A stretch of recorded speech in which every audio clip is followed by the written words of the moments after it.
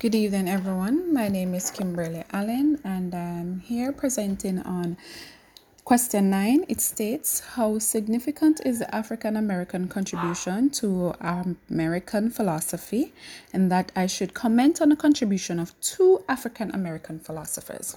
Now, the historical development of many countries is based on the invasion of Europeans and slavery. For centuries, blacks, which are known as Africans and African descendants, have been belittled, scorned, and treated unfairly, which started from the birth of slavery. However, though the belittlement towards people of color, they still managed to contribute significantly to the culture of most countries. America is one such place in which African involvement has played a major role. There are quite a few African Americans who have been remembered throughout history today, for their heroism in fighting for the rights and freedom of blacks, such as William Edward Bogart Du Bois and, with shortening, W.E.B. Webb Du Bois, and Elaine Leroy Locke. These two are two famous American philosophers. Now I'm going to take you through a bit of history of how, Africans, as we all know, most countries that have been built up from slavery or tend to have African people or African descendant slaves who were brought upon the land or various territories by European colonizers, right? Okay, so during the 17th and 18th centuries, Africans and African Americans, which we refer to African Americans in this as the Africans born of the New World. So Africans that were born in America, and that is stating, as you know, they had slave breeding. I had a slave breeding regime where after a few slaves took their lives and stuff, they had to allow slaves to impregnate their one another, or slave masters impregnated slaves in order to benefit their plantation of such. So let's get back to it. Okay. Good. So the Africans, Americans, as I said, are African born of the New World slaves. They slaved away on tobacco, rice, and indigo plantation of the southern seaboard in America, according to Lynch. However, slavery is surprising that in America, slavery was more embedded in the south of America than that of the north. For the south, they had huge plantations of sugar and cotton, while the north, you had a little bit of slaves there. However, but you had mostly businessmen who would invest in huge profits from slave trade over in the southern plantation side of America. During the time of slavery in America, the main aim of blacks was to liberate and work among whites, like civilized human beings. Due to the desperation of freedom, the Africans went as far as to fight amongst the whites, which are the Americans, in the American Revolution, which was known as the United States War of Independence.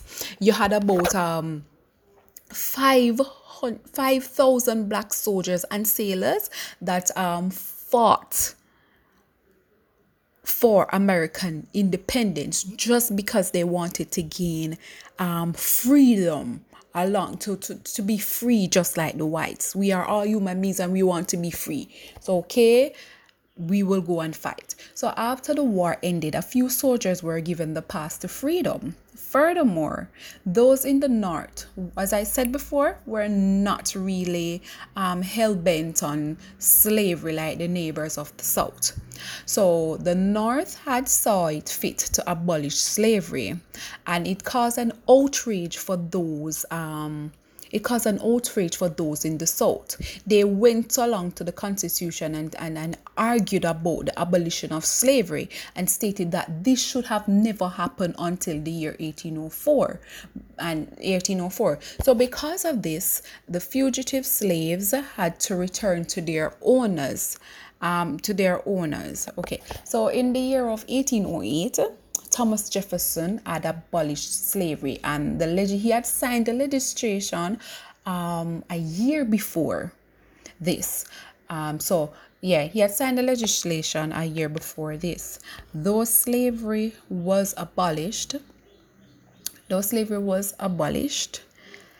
situation of blacks did not change in the South. Due to their cotton growing industry, they still had a slave breeding regime going on, as mentioned before. Blacks were given laws which was known as slave code. Now, for the slave code, it will allow masters to have complete control over the slaves, and the slaves will have to submit. Well, to this, for me, slave code still means slavery, because this doesn't even give the slave a life, a freedom. So the South weren't willing enough to give up on slavery just yet. So the slaves will have to submit, and they were still sold like animals. They were also not allowed to have a family, education, and they had little to no food. Now that is so inhumane to the life of a human being. I'm not looking at color of skin. It doesn't matter which race you are. The inhumaneness of what Africans went through.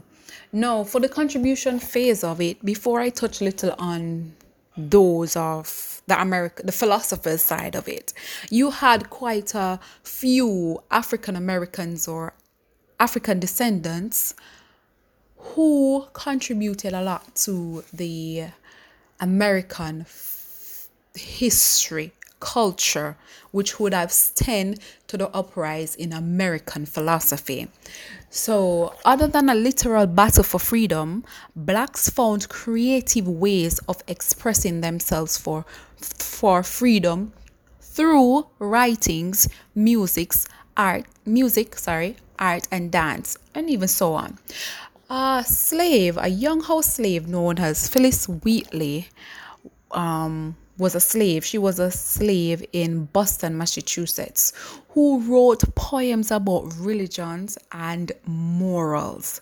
Wheatley elaborated on the significance of being brought from Africa to America and extolled Christians to remember that although blacks, being black as Cain, as I quote, they too can be refined and join the angelic train, as I end quote. To my understanding, what Wheatley is trying to the message that Wheatley is trying to send here to the whites is to state that despite the color of their skin, they too are looked upon by God, in which he can call to be angels along whichever angelic Christian train they were riding against. So it is despite the color of our skin, at the end of the day, we are all humans. Wheatley, however, was the first enslaved African descendant in the United States who took up creative writings and other genres of writing as means of engaging in resisting oppression and for reclaiming and exercising their humanity through thoughtful articulation.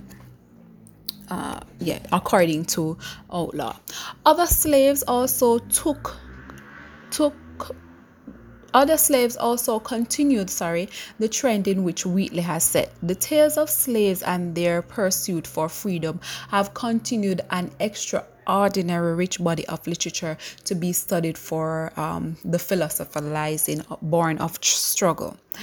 Another enslaved young man was known as David Walker, who also sent fear across the slaves that were held in the South with his article of appeal in 4 articles. Walker advocated that colored people should rise in armed struggle against their oppressors. There are others who fought for black equality, such as Frederick Douglass, who fought for the equality in education, freedom, and justice for blacks, and also Maria Stewart, who fought for the liberation of women. You could say that, maybe I would say that Maria is a feminist. You know, she was there to defend the black African or African descendant women and all. But throughout all the American fight for freedom, I have realized that everyone fought just for equality, fought to just live normal lives as human beings, and as human beings, whether you're Africans, as I said before, you're Chinese, you're Mexican, it doesn't matter. Everyone fought for the freedom, for rights to live as civilized human among these whites. And throughout all, it has scarred blacks in a sense that it doesn't really push them. Most of them would have went to suicidal thoughts. Most of them were trapped in their minds, in not allowing themselves to be accepted and all of that. So I'm moving on now to the philosopher. The first philosopher I will address is William Edward Booker Du Bois, and he is one of the most famous African American philosophers in America.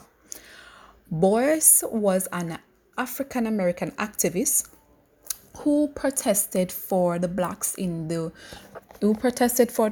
United States during the first half of the 20th century. Bois had many titles to his name. He was a sociologist, historian, professor at Atlanta University in Georgia, an author, and also an editor, as well as a philosopher, as I mentioned before. He had attended the Harvard University, where he had received his doctorate in history for his impressive work titled The Suppression of the African Slave Trade to the United States of America, in which was published a year after. Now, Boyce was so engrossed in empirical inquiries about blacks, he dedicated himself to sociological investigation of blacks in America. Now, what Boyce did was, other than physical fight, Boyce let his voice be heard through his writing. He has around 60 monographs of work in which he has done, which have been also influential to a lot of people around the world. He started his writing as soon as he was able to, when he was in Atlanta University. Yes, that's where he started his writings, the first writing of the when he had published, because he was also a professor at Atlanta University, right? So he took the approach of using his knowledge of social science to combat the issues of African Americans and the issues of racism, inequality, and all of that. But then he soon realized that his tactic of just using his knowledge of social science was not working in his favor. So he then linked his knowledge of such with the tactic of agitation and protest to stand up for blacks. With such tactics, Boyce made his first target, who was known as the great Booker T. Washington. Now, Booker T. was an influential leader at the point. Booker T's views were that blacks should cower themselves under whites and accept the discrimination from whites in order to uplift themselves while working hard to gain economic status. Now, this didn't this only caused Boyce to gain respect. So in a sense, it's like Boyce was working for respect from the whites for himself, in which he was advising. So maybe he had done that and realized that, oh, this is working for me, so I am going to just do this and advise other my fellow black men to do this. However, this didn't sit well with Boyce, so he saw Washington's ways or view as a strategy to prolong the blacks into oppression rather than freeing them from such. Boyce was triumphant, though, in paralyzing Washington's strategy with his book, The Soul of Black Folk, in which he was published in 1903. This then led a division within the black community between Boyce and Washington. So you had supporters of Washington known as the conservatives, and then you had supporters of Boyce known as radical critics. So it caused a division. After letting his voice be heard, which is Boyce founded the Niagara movement in 1905, and the aim of this movement was to fight for civil and social rights for African Americans.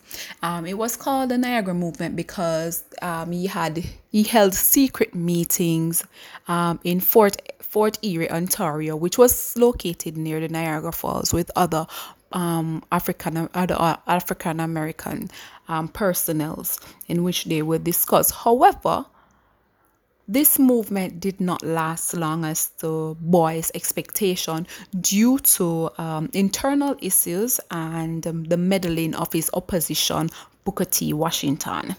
Moreover, this did not stop Boyce. He went along to form the movement of the National Association for the Advancement of Colored People, which is abbreviated as the NAACP. This group was formed on an international level. It's an interracial level. So group. It's an interracial group that have formed this movement. So the purpose of this movement was to strive for the abolition of discrimination, segregation in housing, education, and employment, voting, and transportation. Also, it goes against racism and to ensure constitutional rights are given to African Americans, yes. Boyce in his philosophical period, now moving on to his philosophy. So Boyce went through all that, developed all those movements, but in the meantime, he was still doing his writings in philosophy. So Boyce saw that the Negro problem, both from the view of science and experience, both from the view of science and experience of life. He uses his knowledge of social science to analyze the social issues that affect African Americans, and which we know the social issues are even in modern society, I should say, they are still battling such social issues. In some states are so racist that black people tend not to go there.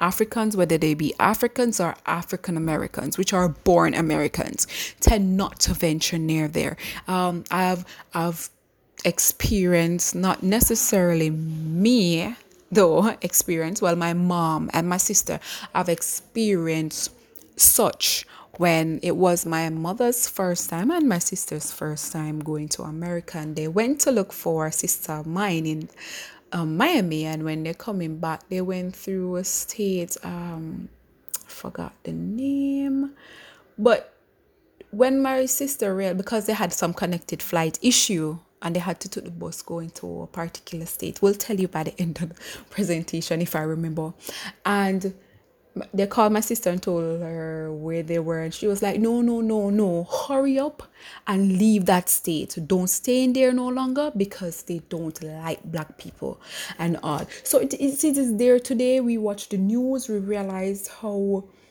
the lawlessness. You hear, oh, white policemen butchering black people and all of that. You hear all of that. It is no blacks are allowed in such restaurants and all this. So racism is still there, inequality is still there among America. And what Boyce tried to do was lessen that, in which I think he had somewhat gain his aim, his purpose. Yes, it has contributed a lot to the state of America even today. So as I was saying before, so Boyce saw social problems as the failure of an organized social group that realized group ideals through inefficacy to adjust a certain desired line of action to a given condition of life, right? So was according to Gooden Williams, right? So Boyce saw the Negro problem as a failure to enact the idea of incorporating the Negro masses into the group of American people, into the life of American people, whether through luxurious living or the economic social development of crimes and lawlessness. Boyce then divided these type of failures into two categories. First category is known as white racial prejudice, and this white racial prejudice towards black, which is said to be the stereotyping of skin color that did not allow blacks into the life of American nation, no matter their condition. And the second category is the cultural blackness of blacks that is considered as an economic disadvantage, right? With ignorance, deficiency with regards to the art of organized social life. His views on this were found in his writing of The Soul of the Black Folk. Now, I found his work in this very interesting. It is very interesting and then inspiring, in a sense, let's say, to me. He spoke about in this book, The Soul of Black Folk, where he mentioned that Black Americans, have a dualistic character, right? So Black Americans have a dualistic character. He stated that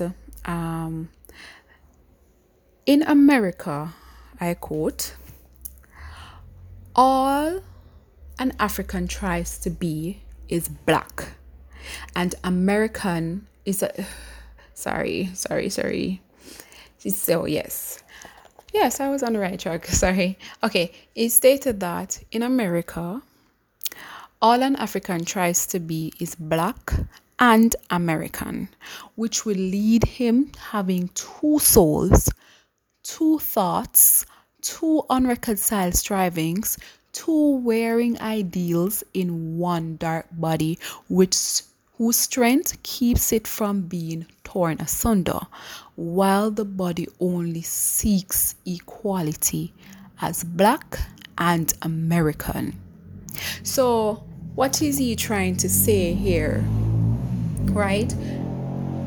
These black Americans, well, the African Americans, the new born of the new world, or black or Africans themselves who are still living there. What he is saying by this is that the Africans are going through an internal psychological struggle of trying to depict between being an African and an American, in which their body, which their skin color, only seeks for equality as a black American. So they will not detest from the point to say, oh, I am not black, but they're struggling with this ideal. So it calls for a sense of dualism in the consciousness, which some people would call it as double consciousness, but no, for boys, he called this as dual. For boys, he calls this as, with boys, he calls this dualism, right? So he posits that, as I said, so for him, he knows that many might not see this as dualism but rather double consciousness. He states that blacks will always see themselves through the eyes of others while measuring their soul by the tape of the world with contempt and pity. So double consciousness, on the other hand, is a subject in social philosophy which looks at the thoughts of Black Americans with the struggle of racism. Boyce then further his views on race as a spiritual race in which are considered whites, blacks, and possibly yellow race. I guess the yellow race, or I don't know what he calls yellow race, but for me, when it came to mind, it's like other races outside black and white, right? He posits that human beings can be considered as a spiritual distinct race if and only if the members of that group have common history, tradition, impulses, and strivings. Although being a part of that group does not account for the commonness of blood or language. So what is he saying? That you can be a part of a race without the similarities to say, oh, I am black, you're black, we're all a part of the black race. Without blood, oh, I speak Creole, you speak Creole, we're all a part of the Jamaican race. Well, part what to say, because other Caribbean countries speak Creole, right? He's saying that the race doesn't identify just by the commonness of blood and language, right? So you can be in America and you can say that, oh, once I'm in America, I'm a part of one race. I'm a part of this race. That is my understanding towards what Boyce is saying. So the belief of Boyce is that each race is constitutively constructed by factors of history and social elements that make a race a race. However, not everybody agreed with Boyce on this. Such person is Kwame Appiah, who states that Boyce's definition of race failed to state the criteria that serves to individuate his spirituality of the distinct race. Instead, he believes that there are no race and the nation of racism refers to nothing in this world.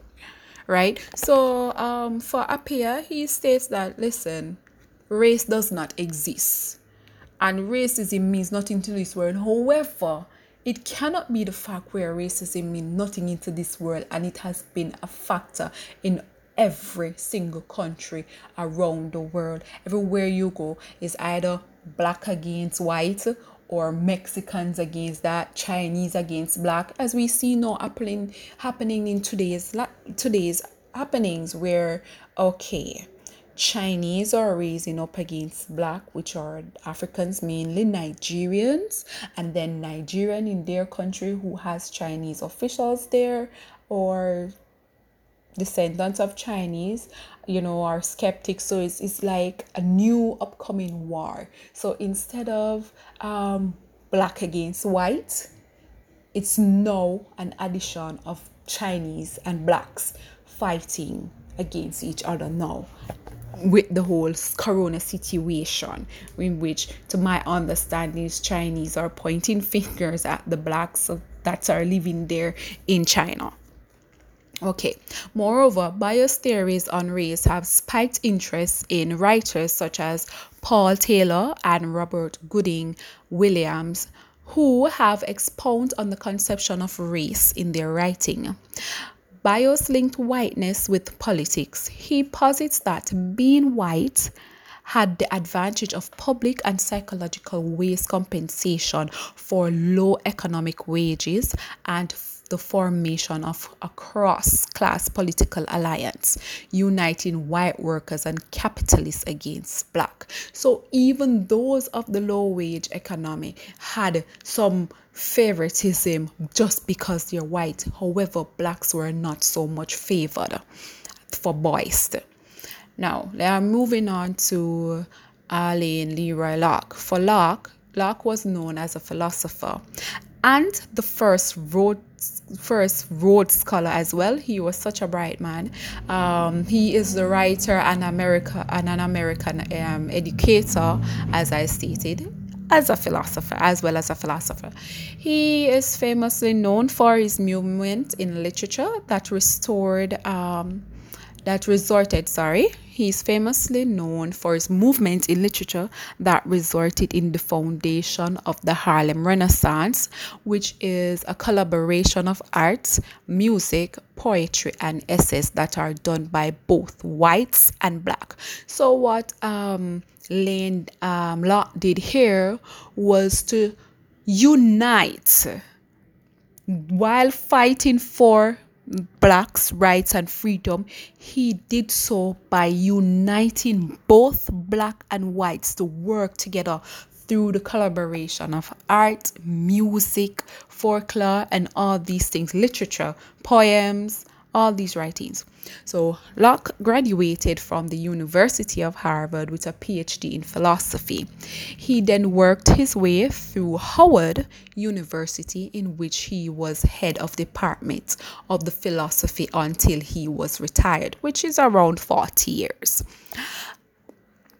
Locke's areas of interest in philosophy were theories of value, pluralism, and cultural relativism that were reinforced by his work as aesthetics. Locke's views are distinctive to those of Boyce. For Locke, he did not agree with Boyce's views that the role and responsibility of an artist should be that of black representation, since such experience, which is black experience, might aid with the cause of social upliftment. Now,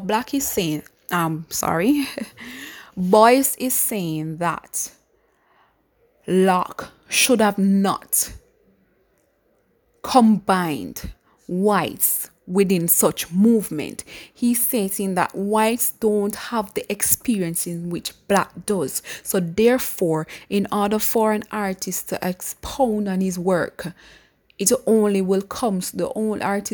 would only show the experience of black if a black artist had done this work. White cannot experience what black has gone through. Basically, that's what my understanding that what he's saying. However, this made Locke upset as he saw this as a propaganda and argued that the primary responsibility and function of an artist is to express their own individuality, and that the purpose of this is to teach the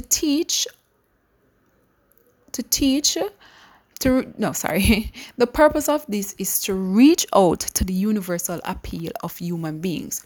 So what is Locke, the aim of Locke with this now, to combine both race, white and black?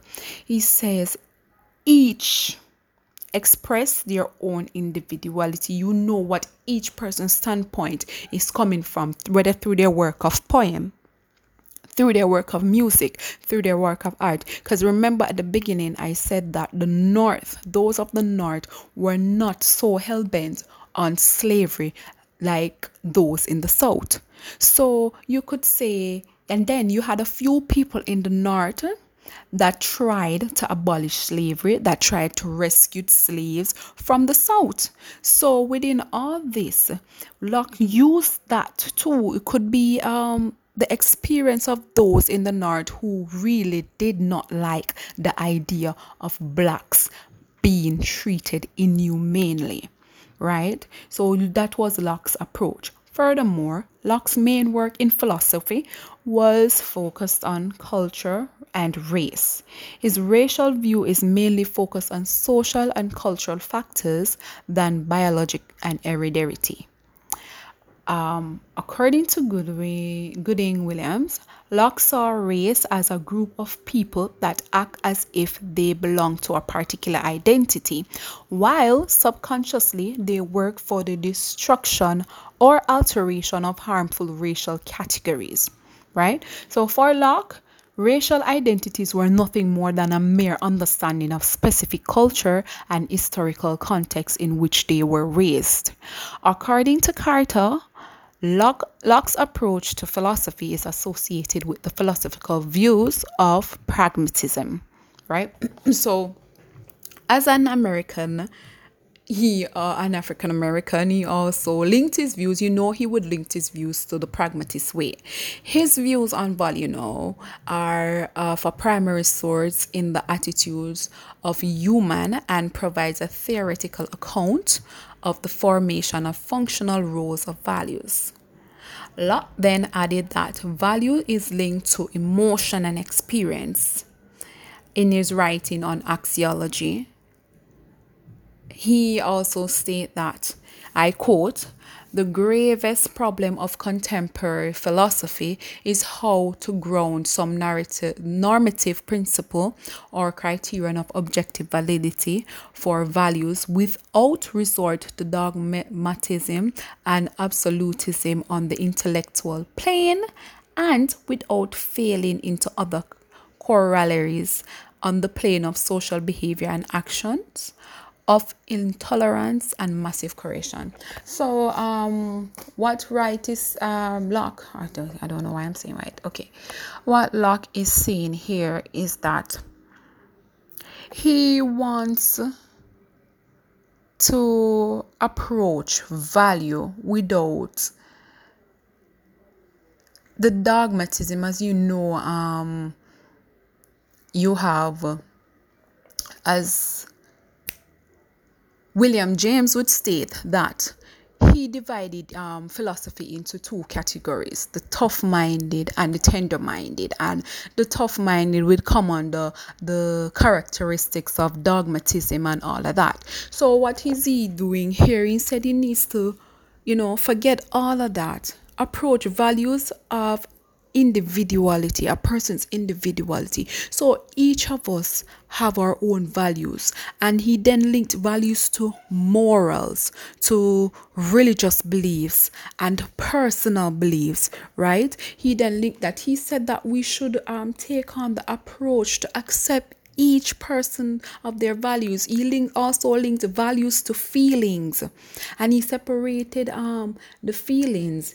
He stated that the basic function of values tends to be specific on a social basis with the aim of a goal that might have been modified and adapted over time to be achieved or maintained. He links such values to the tradition of cultural customs, right? Into the tradition of cultural customs, right? So, these two philosophers, Locke and Boyce, though they have different views, they still tried a way to find, to link and to help the whole racial inequality views of American philosophy for the betterment of America, and probably to be example for those out there in the world. So the contribution, in ending, the contribution of African Americans and American philosopher to American philosophy is to highlight the significant role African and African descendants made to the growth of America, and the suffrage in which they have gone through with the discrimination of race and inequality. Also, to share some insights on values, and though our values tend to be different, we should all accept one another, race or not. African American philosophical views has also contributed to the views of Africana philosophy, and also given hope to the rise of African and Caribbean philosophers to indulge in their own philosophy for those ancestral stories are quite similar to that of the American. The work of Boyce and Locke has also urged other writers, to look into philosophy of politics, philosophy of art, and to look into the field of racism, to expound more race-related issues and valuable topics. I mean, I knew nothing about these two philosophers. Right? I've never heard about these two philosophers before. And doing my research and reading, it has given me it gave me a feeling of some form of, what you could say, what's the word I'm looking, it gave me a feeling that I matter, and though I'm not an American, because I realized that every country that has been graced by the presence of Africans have gone through the same thing, whether these colonizers, whether my country faced the colonizers of Dutch, Spanish, the Spaniards, or the English, or even Portuguese, those from that side. Whether or not our colonizers were different, but they all were colonizers of the West. And it gave me a sense of importance. Like, I'm important to know, just like even Marcus Garvey, to know that for each and every country, we have those who have contributed dearly and is still contributing. Their work is still contributing to the philosophical uprise, because history doesn't go in depth.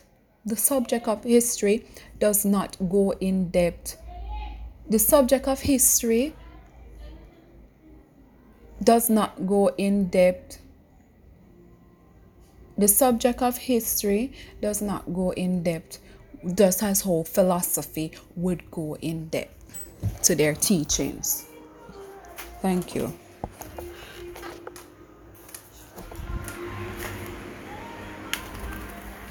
Save it.